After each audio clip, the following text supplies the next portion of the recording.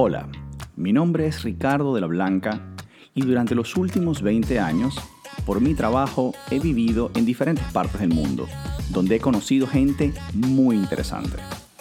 Mi idea con este podcast es traer sus historias de éxito, personas que han sabido transformar los problemas en oportunidades y que sin duda les servirán de gran inspiración.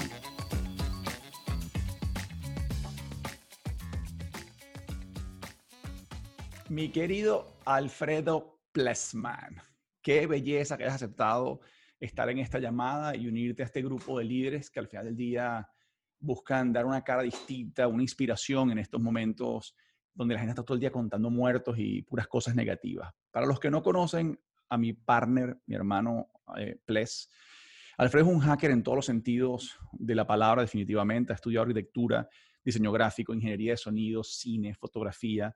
Ha vivido más de 10 años en Nueva York, donde grabó videos musicales, cortometrajes. Hizo su primer largometraje, El Loy. Aparte de eso, para mí la fotografía es una locura. Todo lo que yo sé de fotografía se lo debo al psicópata de Ples, porque es una belleza. De hecho, la cámara que me compré, me la compré por él. De hecho, empiezo esto de los podcasts a raíz de ver a Ples con el tema de las cosas de cocina que hace. Y de hecho, este micrófono me lo compré por Ples. O sea, de verdad que es un brother que me ha enseñado un montón de cosas. Y otra cosa me parece muy buena, Ples, que hiciste, que de hecho te fui a ver aquí en esta exposición de arte, fue esta compañía, Never Expose, que no solamente funciona en la parte del arte, sino que después aterriza o crea desde grupos musicales hasta la parte de los lentes. Me parece que los lentes es brutal. Aparte, Ples es un animal híbrido que ha vivido en Latinoamérica, después se mudó a Nueva York y no le fue suficiente, ahora se fue para Rusia. O sea que creo que si alguien tiene una vida rica en experiencias, partner, eres tú. Y la verdad que además me alegra mucho que encontrarlo entre mis amigos. Fue de los pocos que estuvo en mi boda también, así que para mí es un gustazo, hermano, que te hayas pegado a esta onda donde, como te digo, tenemos presidentes, tenemos ejecutivos, pero también queremos tener, pana, estas mentes artísticas que al final del día llenan de alegría y de color nuestra vida. Así que la idea es que nos cuentes un poco, Ples, tu vida, y a través de tu vida también queremos ver la parte dark, cuando te has ido para abajo, cuando no lo has pegado y los aprendizajes que has tenido en esos momentos difíciles, así como cuando, háblame también de la película, de largometraje, me encantaría que nos contaras un poco de eso, y finalmente la parte de los lentes, creo que es brutal. Así que, Ples, cuéntanos tu historia. Ricky, lo que más me gusta es que estoy acompañado de presidentes y que le estoy dando una cara verdaderamente interesante a tu podcast. Exacto, gracias, Ples. Gracias por la alegría, Ya, la diversidad. por ahí quería empezar por ahí. Además que en tu boda yo hice un speech que fue legendario y no quedó grabado, entonces pienso repetirlo. Pienso que esto es un momento ideal para que tus oyentes sepan, bueno, pues la verdad de todo. Pero Este, ¿de dónde naciste, Ples? Cuéntales a la gente que no te conoce. en el Valle de Caracas, digo. Ok. Nací en Caracas y estuve ya en Caracas hasta los 26, 27. Luego me fui a Argentina, estudié web design en Argentina un año.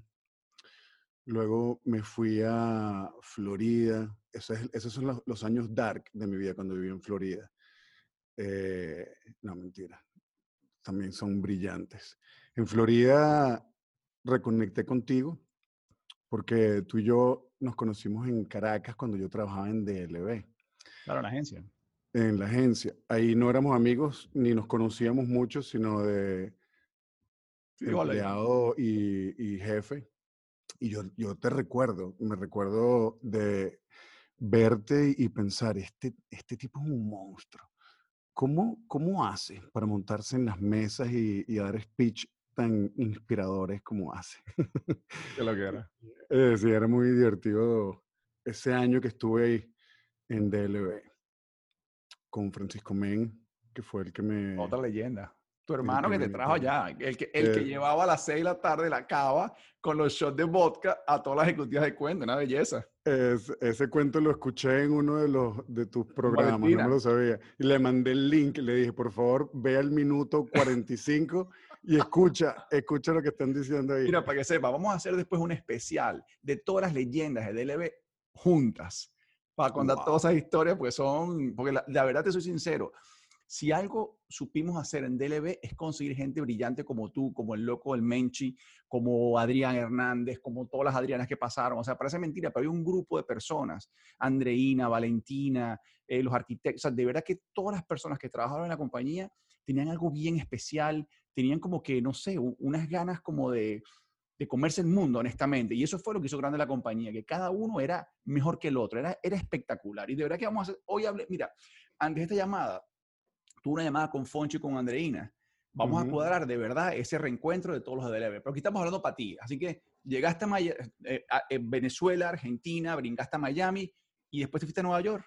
Sí, exacto, de Miami a Nueva York. En Miami estuve estudiando diseño gráfico. Ahí estudié diseño gráfico, me gradué de diseño gráfico en el Art Pero tú, no tú Institute. ya eras creativo, ¿no? Tú ya estabas ya como diseñador en Venezuela. Sí, yo había estudiado arquitectura en Venezuela Ah, y pues sabía principios de diseño porque siempre estuve metido en computación y bajando programas y probándolos, hackeando programas. En estos días me acordaba porque estábamos pagando la suscripción de Adobe, que es tan cara. Y yo me acuerdo, cuando yo vivía en Venezuela, yo hackeaba esa vaina. Y ahora tengo que pagar una anualidad. mira, ¿Cómo ya lo va, hackeaba? hablando de hackear y de innovación, en tu casa, en el apartamento en Manhattan, fue que tú me dijiste, Ricky, no seas Nietzsche, deja el .com y ponte .nyc.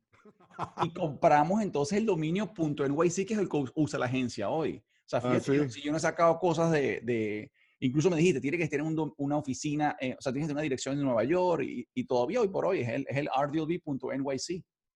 Ajá, sí, de hecho pusimos la dirección de mi apartamento Total, total, en o sea que... Financial District. Sí, Entonces llegaste a Venezuela, después de Venezuela estuviste tiempo allí y después te fuiste a New York. ajá, bueno, en Nueva York me fui porque decidí que me cansé de diseño gráfico y decidí que iba a estudiar cine. Exacto. Pero no entendía muy bien cómo se estudiaba cine. No sabía que uno podía estudiar para ser director de cine. Yo en Venezuela estudié ingeniería de sonido y arquitectura. Y cuando estudiaba ingeniería de sonido, quería hacer recintos de sonido, quería hacer eh, music halls. Y luego cuando estudiaba arquitectura, los proyectos donde mejor salí fueron los proyectos de centros culturales. Entonces me fui a Estados Unidos y cuando decidí que iba a estudiar cine, no sabía cómo era, qué tenía que estudiar. Tenía que estudiar producción, tenía que estudiar cinematografía. Yo había escuchado cinematografía. ¿Será que es esto lo que tengo que estudiar? Y conseguí uno que se llamaba filmmaking. Pensé, filmmaking debe ser como el global, overall. Pero no, resulta que filmmaking era para ser director. Sí se podía estudiar para ser director. De hecho, cuando estábamos en el colegio, en bachillerato, teníamos una clase que era guiatura, y en esa clase de guiatura nos preguntaban qué queríamos hacer y yo siempre puse director de cine. En algún momento lo haré, no sé cómo será, pero yo seré Wow. director de cine. Se burlaban de mí, pero director de cine, me gradué de dirección de cine. Qué bueno. Y en New York, o sea, no es que te grabaste, tú sabes. Y en Nueva York, bueno, en Nueva York, en Nueva York se puede estudiar cualquier cosa. En Nueva York es para mí es la escuela de la vida. Y bueno, ahí grabé mi primer y único largometraje, Loy, que ese terminé en el año 2014 y todavía estoy trabajando en él. Es un proyecto súper grande, te voy a contar un poquitico sobre de qué se trata. Es un artista, es un tipo que empieza a ser pintor de casas, pintor de paredes y termina siendo artista, pintando lienzos. Y pasa por un arco donde llega a galerías y termina regalando su arte en la calle, intercambiándola por chaqueta, por sándwiches. en una plaza. Mi idea de esta película era no estrenarla en un cine, sino estrenarla en una galería. Yo quería que fuera una experiencia más que una película que tú pudieras ver en Netflix. Aunque terminará siendo algo que puedes ver en tu casa por razones de comodidad, pero yo quiero que pase un periodo, quizás un año, cuando termine de editarla, donde tú vayas a una galería y hay estaciones.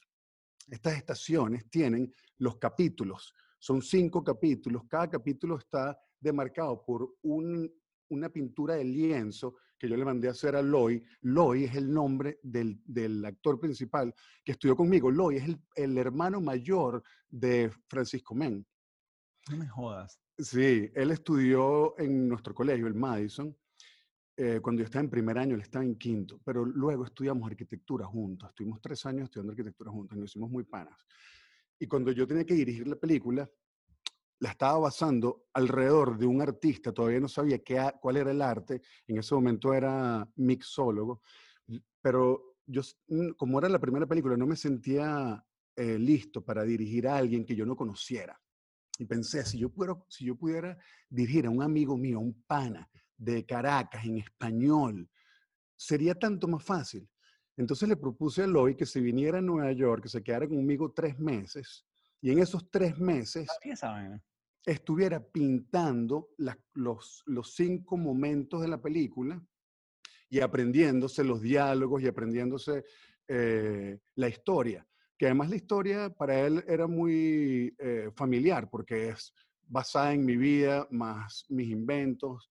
Entonces, y además tenemos el mismo acento, nosotros somos muy parecidos, la forma en que hablamos, etcétera. Total que él aceptó. Le dije, mira, lo peor que puede pasar es que salga mal tu actuación y nada, hacemos un casting y ponemos a alguien ahí.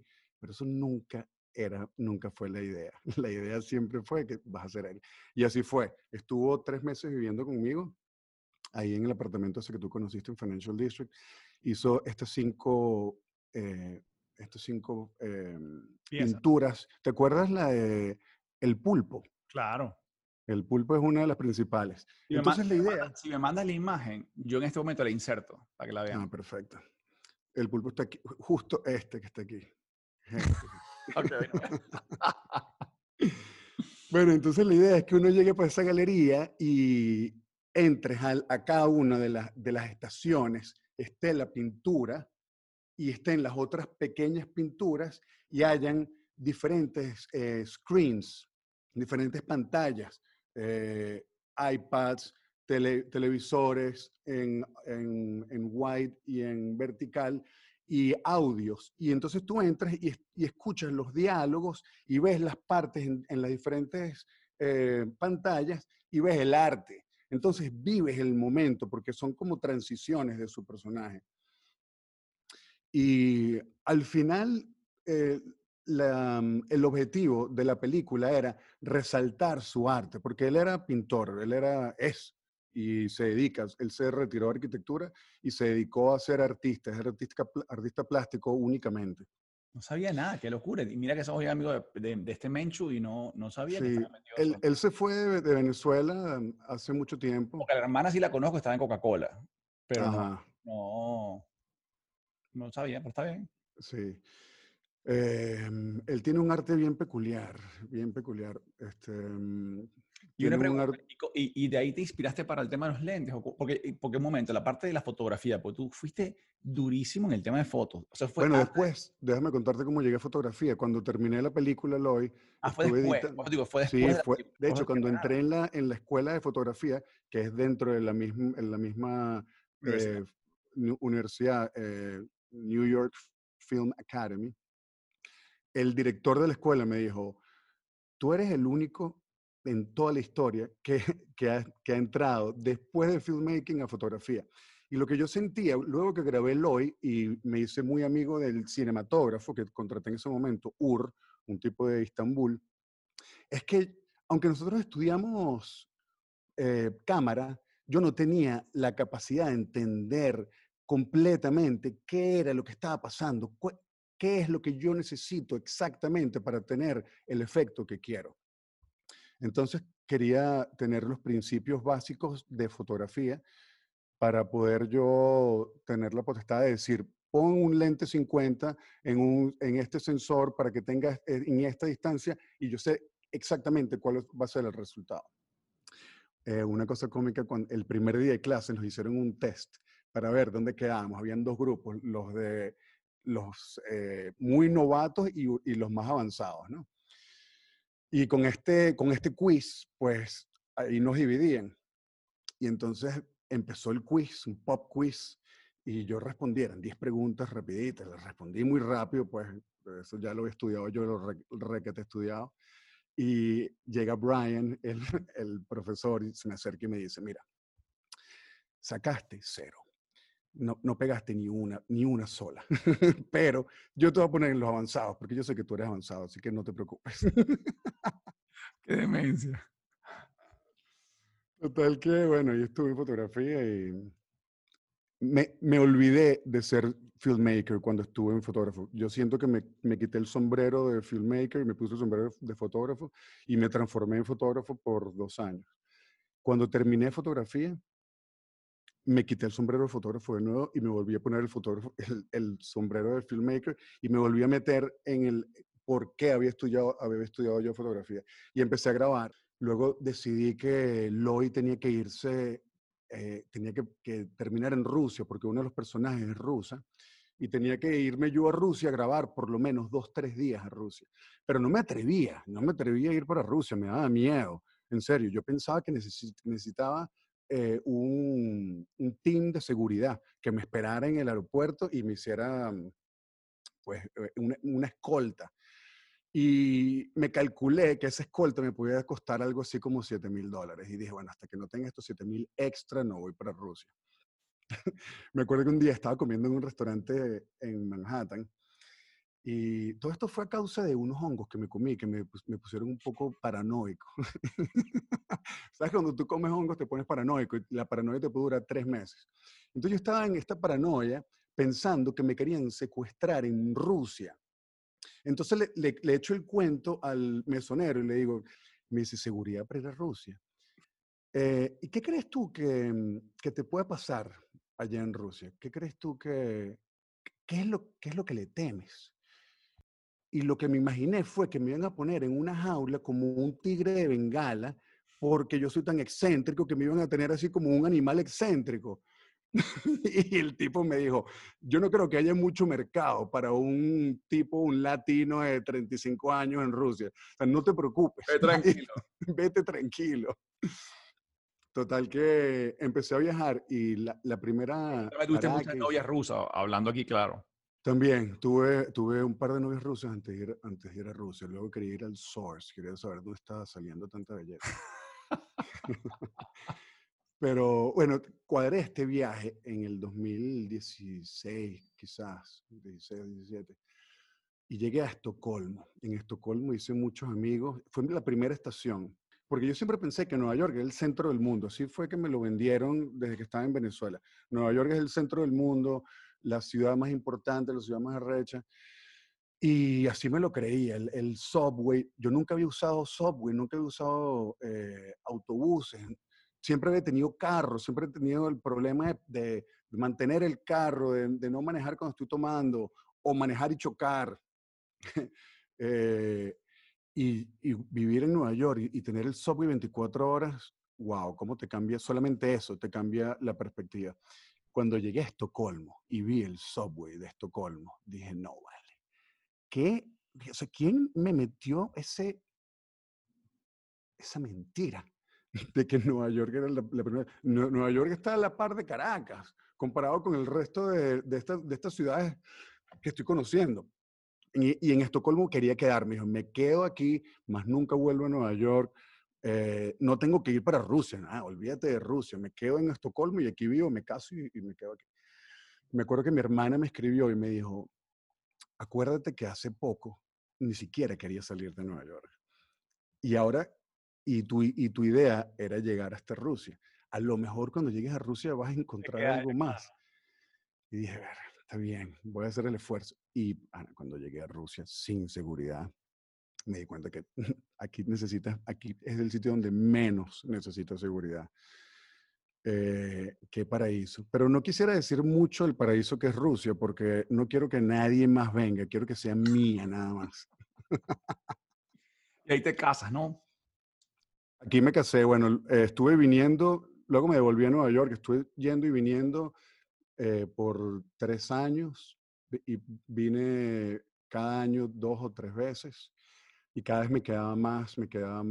El último año que antes de casarme estuve en Nueva York 90 días, lo estuve contando el otro día.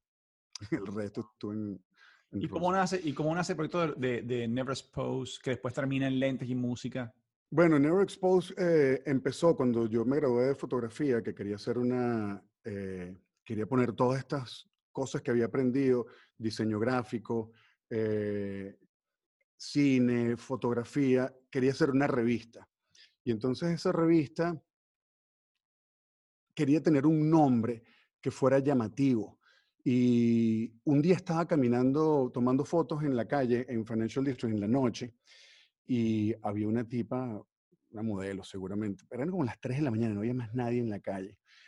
Y yo la veo, pero tú sabes cómo me veo yo, y además en la noche, vestido de negro, con algo en la mano, puede ser cualquier otra cosa Corre. que no sea una cámara. Ella seguramente quería correr, pero tampoco quería sentirse como que ella no corrió, me vio y siguió caminando. Yo seguí caminando al lado de ella, pero en el otro lado de la acera. Caminando, caminando, caminando, y le iba tomando fotos. Luego te mando las fotos que tengo por ahí. Le iba tomando una y otra, y ella se dio cuenta que le estaba tomando fotos, y cuando llegó a la entrada del subway, se paró y posó como una modelo profesional. Se paró Cool. y posó, y yo le tomé 3 fotos, y ella hizo ta, y yo inmediatamente me di la media vuelta y me fui. Era una mujer espectacular. Pero yo lo que quería eran esas fotos. No, y ya pensé que demasiado hice para que no saliera corriendo la pobre niña. Déjame irme en este momento. Y me fui. Y cuando me fui caminando, ella gritó, "Who are you?" No jodas. Y yo pensé en gritar. Mi nombre en ese momento es Ples en el Instagram, pero lo había escrito con un 3PL3SS. Imposible, imposible gritar eso. Entonces me ocurrió que yo tenía que tener como un grito de guerra, algo que fuera, que no se te olvidara si lo gritara. Y buscando terminaciones, como en ese momento tenía la fiebre de .nyc, conseguí .exposed. Y pensé, wow, .exposed es buenísimo para fotos o para film, para todo lo que yo hago, porque es todo lo que estoy grabando antes de que salga, en el momento que lo estás viendo. Never exposed until now, aquí, ahora sí está expuesta Está la brutal. cinta. Y eso sí lo puedo gritar y la gente se recuerda, porque más son palabras, never exposed, son palabras casi opuestas. Total que fue Never Exposed lo que se me ocurrió que iba a ser el nombre de la revista. Y bueno, ¿por ¿Y dónde cómo íbamos? brinca, cómo brinca eso? O sea, ¿qué viene primero, lo del grupo de música o viene primero el lente? No, el grupo de música vino después de los lentes. Luego de Mándame la... también, mándame también las imágenes del toque que hicieron aquí en el design, que también quedó brutal. Watch out, watch out, watch out.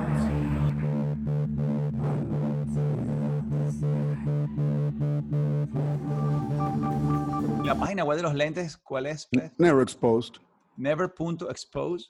Hay never.exposed o neverexposed.com. Ok, Tú pones Never Exposed en cualquier browser, donde sea, y te va a llevar a mis páginas. buenísimo, buenísimo. Ok, Este, entonces de ahí brincaste y dijiste, ¿sabes qué? Quiero hacer un producto, o sea, algo como unique. quiero hacer un producto, era la revista. Eh, Necesito buscar socios, necesito buscar investment, necesito inspirar a alguien para que me ayude. Siento que solo no puedo hacer una revista. Y entonces me fui a viajar, estuve en Estocolmo, luego estuve en Berlín. Eh, en Berlín me enamoré de una alemana, se me olvidó todo lo que iba a hacer de Never Exposed y ahora voy a ser entonces doctor, porque ella era doctora. Y entonces me dijo, ¿por qué tú no haces acupuntura y tal? Y yo, sí, yo voy a ser doctor, siempre me ha gustado. Y ahí estuve perdido en Hamburg por un año. Pero Rusia me llamaba y me llamaba y me llamaba. Una de las cosas que me prohibió esa novia en el momento fue volver a Rusia. Me dijo, nunca puedes volver a Rusia. Sabía lo que había allá. Sabía exactamente que si volvía nada más me quedaba. Y cuando llegué aquí a Rusia, no había conocido a nadie todavía que me ayudara, pero sí hice muchos amigos y sentía además que la gente estaba interesada en todo lo que yo hacía, mucho más que en cualquier otra ciudad. Querían saber, querían colaborar, querían ver cómo podíamos hacer para hacer algo juntos. Y yo pensé que, y todavía lo entiendo así, que quizás no sea la economía más fuerte del mundo, pero las puertas que se me abren a mí aquí son muchas más que las puertas que se me abren en otro lado. Estuve alquilando apartamentos en Moscú, decidí que quería conocer entre Moscú y San Petersburg, y cada vez que venía alquilaba otro apartamento en alguna zona diferente para conocer la ciudad bien. Cuando me gustó una zona, empecé a alquilar el mismo apartamento en esa zona. Y luego que lo alquilé la segunda vez, me hice amigo de Olga, la dueña, que era una artista, uno de los pocos apartamentos en Airbnb que no está decorado por una abuela, porque aquí todos los apartamentos son Mi decorados abuelita. por abuelitas. Pero este apartamento era una belleza. Chiquitico, pero era un estudio de artista, Tienes que porque ella mandar es una también, artista. me tienes que mandar también el que te quedaste en Barcelona, que es brutal, que tiene hasta el columpio, que esa es la locura total. El del columpio era en Moscú. Éramos, Ah, no, el no, otro, he tenido varios columpios, otro en París. El de que estás pensando tú es creo que el era de París. uno que estabas arriba, estabas tocando tú era como Ese un, es París. Ese está en el centro de París. Tenía piscina adentro. sí, sí, la locura total. Bueno, mándame también para ponerlas, porque es una locura total. Ese te lo mando. Pero estoy volviendo al tema de la compañía. Entonces, Ah, ¿los lentes nacen en Rusia o nacen en Alemania o dónde nacen? La idea en del, realidad los lentes nacen en Nueva York. pero Y me encantó que no solamente hiciste los lentes, sino que hiciste hasta dentro de las, para que, o sea, para que conozcan al psicópata de Plex, hasta hiciste la aplicación dentro de Instagram, que tú haces la cosita y se te sube, se te paran los lentes, o sea, es una locura. exacto. Mándame también un videito de eso y lo pongo aquí también. Coño, Aquí, pero como pueden tenemos este video observar, lleno de cosas. porque va a quedar cool. Mi idea era hacer unos lentes para fotógrafos. Lo principal era que se subieran los lentes, porque cuando yo andaba y ando con la cámara en la calle y estoy tomando fotos y tengo lentes de Quitártelo sol, y ponerte un me tengo que quitar los lentes y ahora no tengo cómo aguantar la cámara, quiero subirlos. Eh, Nosotros estuvimos hace cuánto, bueno, en enero que estuvimos en Nueva en York. enero. Y en enero caminando, teníamos los lentes puestos y todo el mundo nos paraba, weón. O sea, es Sí, verdad. sí, O no, sea, yo sé. que lo que Es era que uno nos increíble. preguntaba y yo esto lo hice yo y yo diciéndote, huevón, da la tarjeta, véndelo. O sea, es verdad. O sea, Bueno, yo digo never expose y si me escribes te doy 10% de descuento de una. claro, pero tienes que tener la tarjeta, tienes para que, ¿sabes? Como Claro. cerrar el deal ahí, pues, pero bueno. No tenía las tarjetas pero en ese momento, pero ya las tengo. Son una belleza. Estoy buscando, no No, pero están te por digo, aquí. la mejor prueba es esa, que íbamos caminando y nos paraban por el tema de los fucking lentes. O sea, que qué bueno. Exacto. Bueno, Ah, entonces entonces, lo que decidí fue hacer estos lentes simple, minimalista, una sola línea, con, negros, mate, y que se suban. Le puse, entonces hice yo el mismo el diseño. En el teléfono me hicieron unos prototipos, no me gustaron, conseguí otra fábrica, me hicieron otro prototipo, esos me gustaron, hicimos los primeros 100.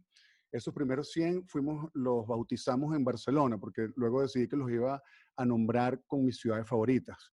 Todos los colores, cada una de las ciudades tiene un color diferente. Los primeritos que hicimos fueron los de mándame Barcelona. también las imágenes de la galería aquí en Miami que lo presentó, que fue espectacular también cómo o sea, el wall completo con todos los colores, que quedó muy bonito también eso. Cable Design se llama la tienda de diseño. En Design District aquí. Exacto, magnífica tienda. Ahí están todavía, por cierto, el que Ah, los ¿están quiera. todavía ahí? Ah, qué Están bueno. todavía ahí, sí, claro. Eso es uno de nuestros consignment. Siempre estarán ahí. Y Buenísimo. los nuevos, estamos haciendo unos nuevos ahorita que se llaman Mini y llegan este mes, dentro de 2 o 3 Qué cool. semanas. Y Y esos una irán para pregunta, allá también. y cuéntame ahora después el tema de cómo se mezcla eso con el grupo musical, o sea, con el tema de la música, cómo... Bueno, entonces, con el tema de la música, yo estudié ingeniería de sonido, aprendí a tocar guitarra en el colegio como todo el mundo y luego estudié ingeniería de sonido y estudié un poco de música. Siempre había querido tener una banda, pero no había tenido amigos competentes. ¿Tiene una Le página web eso? instalamos. ¿Tiene una página web ese Claro, grupo? domoyoshi.com, ahora te la mando. Esa es la que está justo aquí. Va a aparecer en el medio de mi cara. Pasó y Domoyoshi. se fue. Domoyoshi. Dom salió de cuando Paul y yo nos conocimos y nos enamoramos, que por cierto era el cuento del apartamento de Moscú, que yo empecé a alquilar el mismo apartamento en Moscú y Poli era la mejor amiga de Olga, la que me alquilaba el apartamento en Moscú. Y ella vivía en ese apartamento cuando no había nadie que estaba alquilándolo. Y ella, cuando Olga estaba viajando, Olga vivía entre París y vivía viajando, estaba Poli ahí manejando el Airbnb, que se alquilaba muy poco. Y ella me dio las llaves una vez, 2 veces, y a la tercera le dije, no me des las llaves, tú te quedas aquí y dame las llaves que no puedes salir. Qué buen Así cuento. fue que nos conocimos. Yo tengo que hacer una película con Poli. Siempre me imagino que ese año o esos meses que estuvimos viviendo en el mismo apartamento, en el mismo tiempo, yo salía y ella entraba. Ella No, salía y yo entraba. y hay que hacer en este momento del video aparece Poli cantando el alma llanera. Viva Venezuela, mi patria querida, que la libertad, mi hermano. No, y, ya, y muestra el dibujo que hizo de Guaidó, que es Lo muy vendí, malo. ¿Lo por vendiste? cierto. Pero tienes una Sí, foto, claro. coño. Por supuesto. Sí. Ok, entonces los lentes. Bueno, pero estamos en el grupo. Entonces, Ujú. el toque número 1 fue ¿dónde? En Miami. El primer toque fue en Miami. Contratamos a un bajista y a un tecladista. Yo había compuesto unas 15 canciones en colaboración con un fotógrafo conocido, un japonés que se llama Kenji Aoki. Yo le quería contar, yo estaba ahí en este estudio gigante en Soho y cuando me dijeron que era él, pues me le acerqué a contarle cómo me absorbía su obra. Y entonces empiezo a echarle el cuento y taca, taca, taca, taca, taca, y me absorbe. Y él me está viendo y veo que los ojos están como, está impresionado. Y me dice, taca, taca, taca, espérate un momentico que yo no hablo nada de inglés. Y llama a la esposa. Y yo, coño, tengo que repetir todo el cuento otra vez. Entonces llega la esposa y yo, bueno, que no, que le estaba contando que es que me absorben estas pinturas. Y ella también está impresionada, o sea, los dos están así. Y me dice, ya va, que no entiendo nada, espérate un momentico. Y entonces llamaron a una traductora y la traductora llega Oh, y yo, bueno, a la traductora ella le dije, es que me absorben las pinturas. Le estaba contando a ellos dos que me absorbieron. Ah, ok, tal. Y entonces ahí empieza todo. Nosotros, la idea era, y mi idea siempre ha sido viajar y conseguir artistas, primero para Neuro Expose, mostrarlos en la revista. Lo que yo quería era tener una revista de mi vida. Yo voy por aquí, voy consiguiendo gente y voy reseñando quiénes son en esta revista. Son ciudadanos, no tienen que ser artistas, son ciudadanos, son abogados, ingenieros. De hecho, hicimos una de las exposiciones en Barcelona y al citizen que expusimos era un ingeniero que tenía unas plantas de waste to energy, donde él transforma la basura en energía. Y entonces hicimos unas fotografías que estaban inspiradas en Waste to Energy.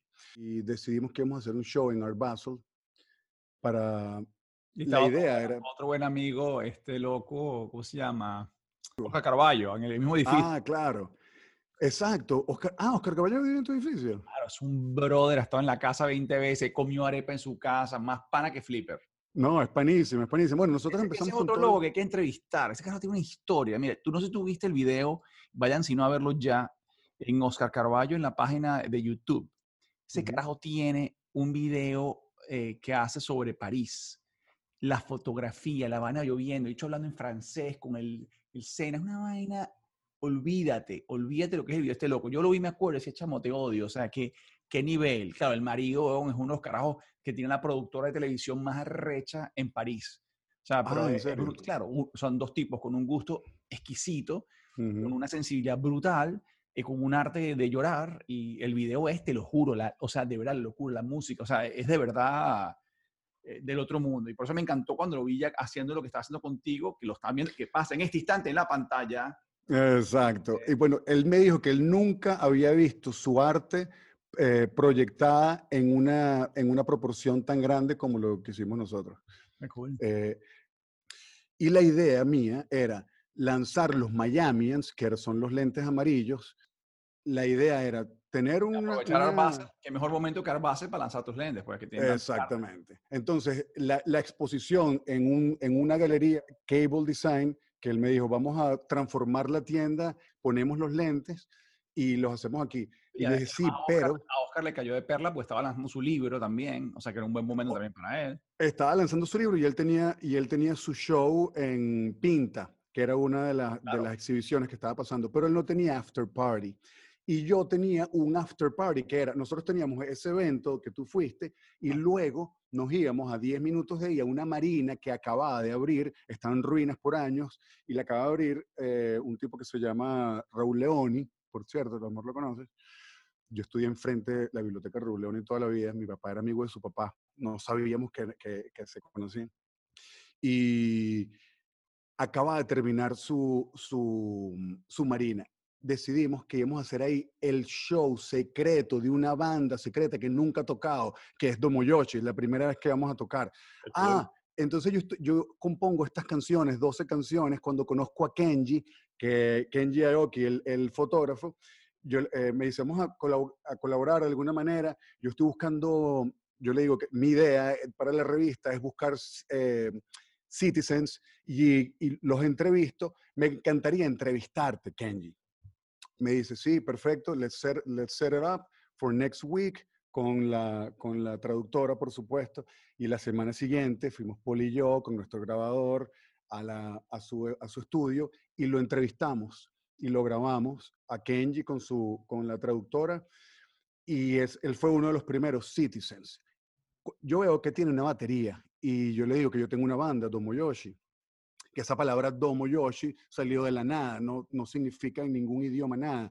Es una unión entre Oyo, que es la Y con los dos cuadrados de los lentes, Dom, que es como Paul y yo empezamos a llamarnos cuando nos conocimos, porque decíamos que tú eres mi casa, y Dom en ruso es casa.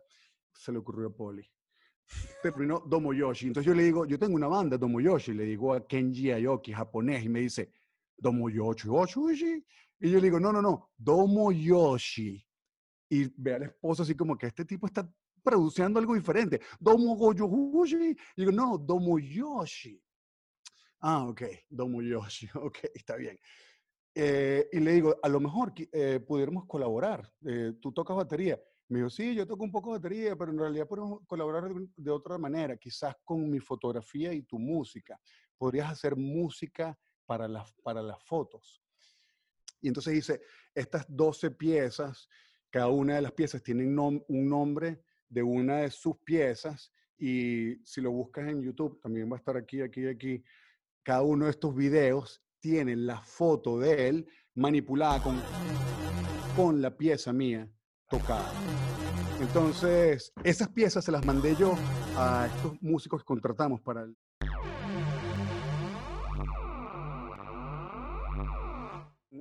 una base. Por cierto, estaba Men ese día, ¿no? ¿Estaba Men? Y, sí, Men fue con la esposa. Yo tengo que tocar a las 10. A las 10 tú agarras y te montas en el escenario, detrás de la corneta hay un paquete, sacas ese bicho, tú te lo pones y vas para el micrófono y me presentas, haces algo. Y el bicho se emocionó. Y ¿sabes cómo es él, además de extrovertido? Que él se atreve a cualquier cosa. Yo, si alguien se atreve, es Faco. Me dijo, ok, dale. Pasaron 10 minutos, weón, y se me acercó y me dijo, ple, ven acá. Marico, yo no quiero hacer esa vaina. Y yo, bueno, ok, está bien, no lo hagas. Nada, no lo hizo. La vez que yo fui, me puse mi broma. Estos eran unos músicos experimentados. Nos pusimos todos como lobos, así, respirando. ok, estamos todos, estamos listos. Lo que se siente cuando estás a punto, o sea, porque estás nervioso y emocionado y estás listo, y la gente está caminando, pero todavía no saben que van a comenzar un concierto. Ok, arrancamos. Pam, pam, bam, bam, bam. Y empiezan las luces, se apagan y empieza la broma Oscar Carballo. Oscar Carballo cuando escucha que tenemos un after party, dice, yo me quiero pegar en este after party, yo te consigo el sponsor de la caña y vamos a hacer algo. Y yo, bueno, perfecto, ponemos tus visuales, lo que estás haciendo ahorita, y ahora entonces es el after party de Oscar Carballo y con concierto sorpresa de Domo Yoshi. Brutal. Total que, me acuerdo, es más, en el video que grabé está cuando él están llegando con su clan de gente y está la banda tocando. Empieza a sonar la broma y bueno, nada, long story short, llego yo al micrófono a improvisar todo, improvisar qué voy a cantar, qué voy a decir, qué voy a tocar con la guitarra. Entonces, además tengo la guitarra, estoy un poco nervioso además, ¿no? Y me pongo la guitarra y le doy y la vaina no suena, weón. No suena tan bajito que todo lo demás, bam, bam, bam, bam, dum, dum, dum, dum, y la guitarra y que... ¿Y yo, por no, qué? bueno, porque como no estaba ahí haciendo el test de sonido, no le puse el audio que yo tenía, que yo quería, ellos me pusieron un audio ahí que pensaban que estaba bien. Además que yo me puse la guitarra, como tú sabes esa escena de Pulp Fiction cuando John Travolta se quita los zapatos antes de bailar, que se toma como 10 minutos para ponerse los zapatos, los pone con una... Yo me puse la guitarra así, yo fui pelo a pelo a donde estaba la guitarra, me puse la guitarra, o sea, como que ahí viene Jimi Hendrix, agárrense. Y esto es todo lo que yo voy a hacer. Me tuve que quitar la guitarra con la misma delicadeza que me la puse, me la quité. Pero ahorita pongo algunas imágenes de los videos en este momento, pero quiero hacerte unas preguntas plestes que haga todo el mundo, porque al final del día hay muchas cosas en las que los líderes se parecen.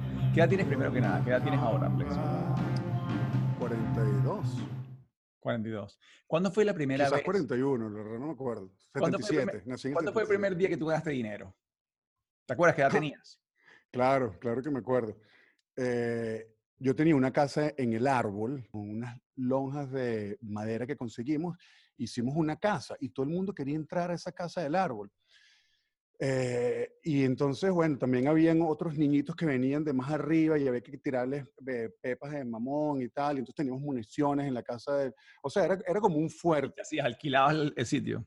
No. Entonces, días antes, a mí me gustaba marcar números aleatorios en el teléfono para ver qué pasaba.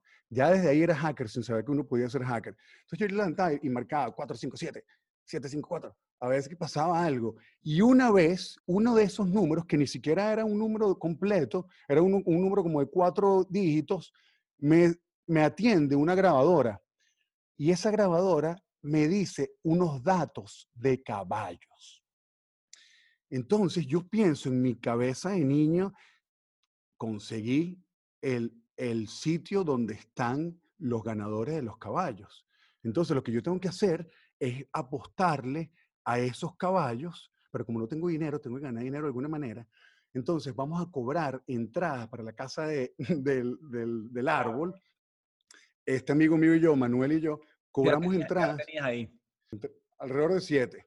Entonces, bueno, vamos a cobrar. Tú eres el tesorero, yo soy el vicepresidente, porque mi papá era vicepresidente en ese momento de su compañía. Yo no quería ser presidente, yo quería ser como el vicepresidente. Yo soy el vicepresidente y tú eres el tesorero. Tampoco quería yo guardarme el dinero. Tú te guardas el dinero, yo soy el vicepresidente. Y con ese dinero, tú vas a ir y vas a apostar a los caballos que vamos a tener aquí en este programa. Perfecto. Y el plan iba smoothly, bro. Teníamos, yo no sé, algo así como 150 bolos, que sería hoy en día $1.000.000 fácil. De renta, solamente de renta de la casita. Exacto. Y entonces se lo di a mi tesorero, y mi tesorero, como él era mayor que yo, desapareció. De repente, esta es la siguiente respuesta. Mayor fracaso que has tenido. Porque todos tenemos una cosa que debe bueno o mala. ¿Será esa quizás o cuál? No, eso no fue mi fracaso, porque yo hice todo lo que tenía que hacer. Exacto, fue el tesorero que se robó los reales. Él decidió que él iba a apostar a sus caballos y no a los caballos que nos había dicho El número hacker, secreto. el libro secreto. Entonces, bueno, eso fue su fracaso. No, mi mayor fracaso eh, en esa época de Never Exposed Magazine, cuando yo todavía no había salido a viajar, yo me había asociado con mi mentor, mi más grande mentor, David Carson. David Carson es el que hizo el estilo grunge en gráficos, lo inventó él. Un tipo demasiado trascendental. Yo cuando estudiaba diseño gráfico, la verdad es que estaba listo para salirme de diseño gráfico, ya estaba harto de diseño gráfico, no quería graduarme en diseño gráfico. Y me acuerdo que estaba en el ascensor con una de las compañeras que venía comiéndose unas bichas, unas papas fritas con ketchup y la vaina olía horrible. Y entonces entró al salón y la profesora le dijo, sí, sí, no te preocupes, puedes comer aquí. Y yo dije, este es el día en que me voy de esta escuela. Y entonces la profesora dijo, el que quiera bajar, hay un lecture allá abajo de Lo un vimos hoy, diseñador que se chao, llama David Carson. Y yo, a quien sea, yo me voy para abajo. Y entonces bajé a escuchar a este David Carson y entonces me senté de último y resulta que David Carson había trabajado con Trent Reznor, que es mi ídolo número uno en música, el creador de Nine Inch Nails. Cuando yo vi que David Carson había hecho todo el arte de uno de los discos, bueno, o sea, sentí que el cuerpo me levitó hasta el primer asiento y me senté de primero. Me quedé ahí de primero hasta el final del lecture. Cuando se terminó el lecture, decidí que me iba a comprar un afiche de David Carson para que me lo firmara. Y me quedé hasta el final, me firmó la broma. Y luego uno de los profesores me dijo, vamos a tomar con David Carson en un bar. Como tú eres un poquito mayor, yo tenía como 25 años en ese entonces y no 18 como los que estudian conmigo, puedes venir con nosotros. Entonces yo fui con ellos, al bar y todo el mundo hablándole a David, todo el mundo hablando. Yo estaba esperando mi momento con mi cerveza hasta que se libró el espacio y me acerqué y hablé con David. Lo primero que le pregunté fue sobre Trent Reznor, cómo fue la experiencia de trabajar con Trent Reznor. Y me dijo, en toda mi carrera es la experiencia que he tenido donde yo puedo decir que he trabajado con un verdadero artista. Me Wow. acuerdo, esos fueron sus palabras, un verdadero artista. Todavía lo digo y se me paran los pelos. ¿Pero y por qué fue una derrota entonces? Porque tuviste un fracaso con él. Bueno, escucha. Bueno, me voy del bar un poco borracho y decido que voy a ir a la escuela a robarme uno de los pósters de David Carson para pintarle encima, porque el día siguiente tengo una tarea en una de las clases que se llama Mixed Media Painting, y entonces decidí que iba a pintarle encima. Entonces me robé el afiche, me fui para Walmart y compré pintura, no tenía pintura, compré pintura y le pinté encima toda la noche, tomándome unas birras y tal, me sentí pintor, y pinté mi vaina. Y el día siguiente fui para clase y entregué mi pintura. Se llamaba I Get David, porque la vaina decía David Carson, get it for $10. Entonces decía I Get David y le puse algo más ahí.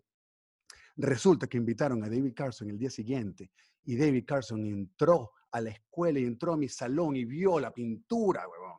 Y dijo, ¿quién hizo esto? Alfredo. Alfredo, yo me acuerdo de ti. Me dijo, si me consigues el original y me sacas una foto de eso, que en ese entonces hacer una foto digital a algo no era como hoy en día que tienes un teléfono con una cámara. Había que tener una cámara digital, pasarlo a la computadora y tal. Yo lo voy a poner en mi página web.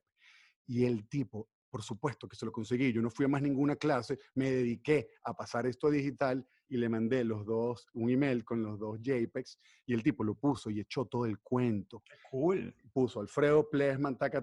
En ese momento en adelante, por supuesto, me gradué de diseño gráfico porque todo el mundo empezó a jalarme bola. ¿Por qué fue una derrota? No entiendo. Bueno, pero Ah, espérate un ok. pelo. Ok. Espérate un pelo. Total que me hice amigo de David Carson, entonces yo le mandaba emails preguntándole cosas y él me respondía, pero como él es un tipo de tipografía, yo siempre le escribía con flush a la derecha. Sabes que tú puedes justificar, centrar la derecha o a la izquierda. Yo lo ponía todo para la derecha, porque yo sabía que eso lo iba a hacer que se recordara de mí. Intercambiamos unos 3 o 4 emails y bueno, se acabó la relación con David Carson. Pasaron los años, eso fue cuando yo vivía en Fort Lauderdale, en Florida, cuando estudié en Fort Lauderdale. Pasaron los años, varios años, me mudé a Nueva York me gradué de cine y estoy en un startup de cine con un amigo que tenía una productora, un director de cine venezolano que hizo una película que se llama Translúcido, que se ganó un poco de premios ahorita, y su esposa. Éramos 4 en este startup. Y nos invitan a un meeting en un sitio espectacular en Brooklyn. Llegamos a esta oficina en Brooklyn y llegamos primero Javier y yo, los otros 2 no llegan, llegamos Javier y yo, y cuando entramos a la oficina, de primero veo a David Carson sentado en con unos audífonos conectados diseñando. Ya está viejo, por supuesto, yo sé qué edad tendrá, 70 quizás. Y yo digo, oh my God, is that David Carson? Y la persona que nos está recibiendo me dice, you want to meet David Carson? Let me introduce you. Y yo, you want to meet him? Espérate que tú veas. Y entonces, David, déjame presentarte y tal. Mucho gusto, Javier. Mucho gusto, Alfredo. Y cuando me da la mano, yo lo veo a los ojos y le digo, David, you remember me? Claro, ahora me veo así. O sea, imagina, tengo cresta, parezco un ponqueto. Y en Fort Lauderdale me veía como tú, igualito a ti. Y le digo, David, you remember me? I am Alfredo from Fort Lauderdale. I did this painting. You put me on your website. Y me ve a los ojos y me dice, yeah, I remember you. What happened to you? Well, I became a filmmaker. Wow, that's amazing. Pero todo esto dándole la mano, no le suelto la mano, estoy conectado con él. Le digo, David, I have an idea. Digo, este es el que me va a ayudar con Never Exposed. I have this idea of a magazine. This magazine is going to be like this, like that. Y le empiezo a echar el cuento y estos 2, el dueño de la oficina y mi amigo, se van y nos dejan hablando ahí. Y nos quedamos David y yo hablando. Taca, taca, taca, le picho Never Exposed y me dice, great, I love your project. Count me on. I want to be part of this project. Y yo, wow, David.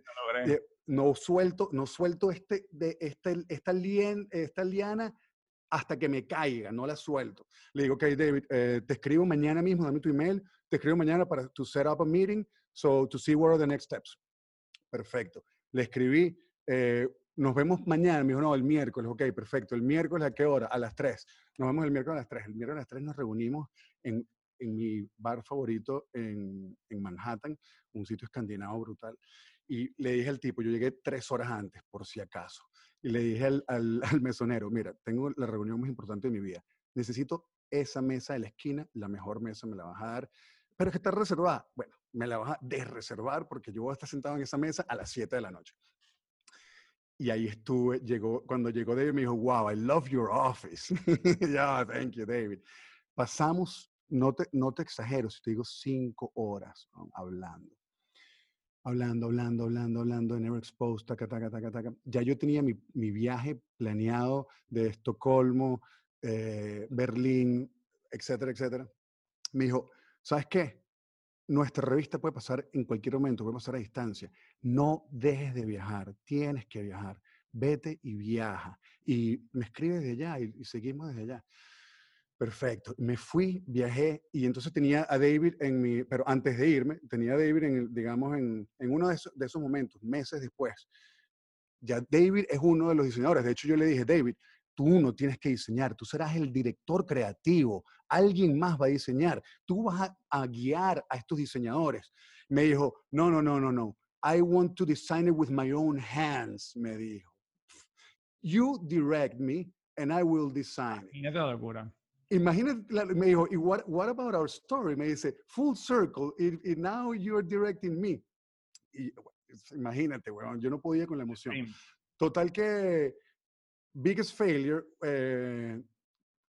hay un evento en una galería en Los Ángeles que se llama Mama Gallery con un artista que se llama Daniel Johnston, que es un cantautor americano que ya se murió hace un año. Un tipo espectacular, increíble. Si no lo conocen, link aquí. Dale clic aquí y puedes escuchar su música. Y yo pensé, la primera portada de Never Exposed con la cara de Daniel Johnston, voy yo, le tomo una foto, lo entrevisto en la galería, esa vaina va a ser un palo. Y entonces, pero todavía todo es un básicamente un bluff que me estoy inventando. O sea, David me dijo que sí, la revista dice que sí, tengo el nombre, pero todavía no hay revista. Pero igualito, le escribí a la dueña de la galería y le dije, I am Never Exposed, Alfredo Plesman III, I work with David Carson and I want to interview Daniel Johnston. Y me dice, oh my God, such a great idea. I love your name. I love David Carson. Yes, me dice, let's do it. Te voy a poner en contacto con la departamento de whatever. Y el departamento de whatever me pidió el deck de la compañía. Yo no sabía lo que era el deck de la compañía. Y entonces me inventé unas palabras, unas poesías y unas canciones y le mandé un link. Me devolvieron, no, eso no es el deck. Por favor, mándanos el deck. Le escribí 4 canciones más, 2 poesías más, les pinté un dibujo. No, el deck. Y entonces cuando la segunda vez que me dieron no, el deck, yo pensé, me pillaron que no hay deck. Y en ese momento, pues, I dropped the ball, no le di seguimiento y dije, ya, o sea, y llegó el día de la galería, yo estaba en Nueva York, era en Los Ángeles, me escribieron, a las 6 abrimos, el primero eres tú con Daniel, y luego vas a estar tú, Lana del Rey, el director no sé qué. Éramos 5 personas en el cuarto.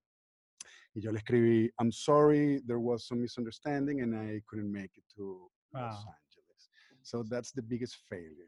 Claro, claro. Una pregunta, ¿tú tienes un monto de dinero para parar o tú no pararías nunca? Tengo un monto de dinero para parar cuando estén en menos 1 millón. Cuando tenga 1 millón en deudas, ahí paro. I love it. ¿Cuál fue el mejor advice que te han dado en tu vida? En la época antes de irme de viaje era vegan, por otro advice que no fue tan bueno, es Armando Luis, se llama Armando Luis Millán. Sobrino, te tengo un consejo. Y el consejo es, invierte en carne, papá. Ok, días de ejercicio. ¿Cuántos días de ejercicio haces tú? Ejercicios. Desde que estoy en cuarentena estoy haciendo ejercicios todas las mañanas, pero en realidad el ejercicio que yo más hago es meditar. Como tú sabes, yo hago meditación Come sano, trascendental. please. Siempre trato de hacer lo contrario a lo que hace la gente, que es comer carne y acompañarlo con vegetales. Es al revés lo que yo hago. Yo como vegetales y lo acompaño con un poquito de carne. ¿Hora de acostarte? Mira, trato de acostarme, así como todos tus líderes, yo trato de acostarme no antes de las 3 de la mañana. Trato que sea siempre alrededor de las 3 de la mañana. Si es antes de las 3 de la mañana, siento que no soy yo. ¿Y ahora te despiertas? Sí, me despierto antes de las 9, entre 8 y 9, dependiendo. Entre 8 y 9 estoy despierto. Pero tú un ejemplo que se puede ser exitoso también haciendo lo que te dé la gana y durmiendo a la hora que te dé la gana. Gente que admiras, please. David Carson, Trent Reznor. Y si tienes que recomendar un libro, solamente uno para leer. Sabía que me iba a hacer esta pregunta, por supuesto, y ya tenía mi libro, que es el único libro que siempre recomiendo, que es Man's Search for Meaning, pero como ya está en tu listado, que ya sé que lo pusiste en tu página de todos los libros que te han recomendado, todas las personas, yo voy a recomendar. No, debo decir que como buen amigo, me escribe el desgraciado y me dice, mira, animal, es hora que ya agarres, hagamos una lista de todas las personas. He dicho, marico, no he parado, estoy haciendo una detrás de otra, pero sí, prometo, voy a agarrar todas las entrevistas y esta estadística, poner todos los libros, coming soon, it's coming soon, but, entonces, ¿cuál es el segundo libro? No, yo como filmmaker quiero recomendar una película, porque la gente lo que va a hacer en este momento es ir a ver la película, nadie se va a comprar el libro, aunque Andrés de Armas sí se compró el libro. ¿Te la compró? ¿No los mandó? Pero esta película cuesta $14 y la consiguen en Vimeo, la hizo un tipo que se llama Kirby Ferguson. Y aquí está el título de la Aquí está el link. Kirby Ferguson, la película se llama This is not a conspiracy theory. La vi, la empecé a ver porque él empezó a trabajar en este proyecto crowdfunder hace un par de años. ¿Está en Netflix? No está en Netflix. Te acabo de decir que está en Vimeo, solamente en Vimeo, se la compras directamente a él. Esta película la tiene que ver todo el mundo. Bueno, quizás no todo el mundo porque hay gente cuerda, pero hoy en día la gente siente que todo es una conspiración. Hay una conspiración detrás del coronavirus, hay una conspiración detrás de la lluvia, hay una conspiración detrás de que huelo mal, hay una conspiración detrás de todo. this is una conspiracy theory, esto nos va a lavar el cerebro a todos. La vi anteayer una vez más y me voló el cerebro. La última pregunta, un consejo a la gente en tiempos de coronavirus. ¿Qué les aconseja a los que nos están escuchando? Mira, mi canción en Domoyoshi, el hit, se llama Pandemic y la línea esencial es Pandemic is the time of your life. Es lo mejor que nos ha podido pasar a todos. Disfruta cada instante de que tienes chance de respirar, de quedarte en tu casa, de dormir más tiempo con tu esposa, de disfrutar con tus niños, de aprender a cocinar. Pandemic is the time of your life. ¡Qué suerte! Qué bueno. De verdad que me encanta, Plea, primero hablar contigo. De verdad que saco siempre cosas que aprendo. Así que mil gracias por haberte prestado para esta entrevista. Y nada, te mando el link soon. Gracias, Negro. Un abrazo. Love you. Adiós.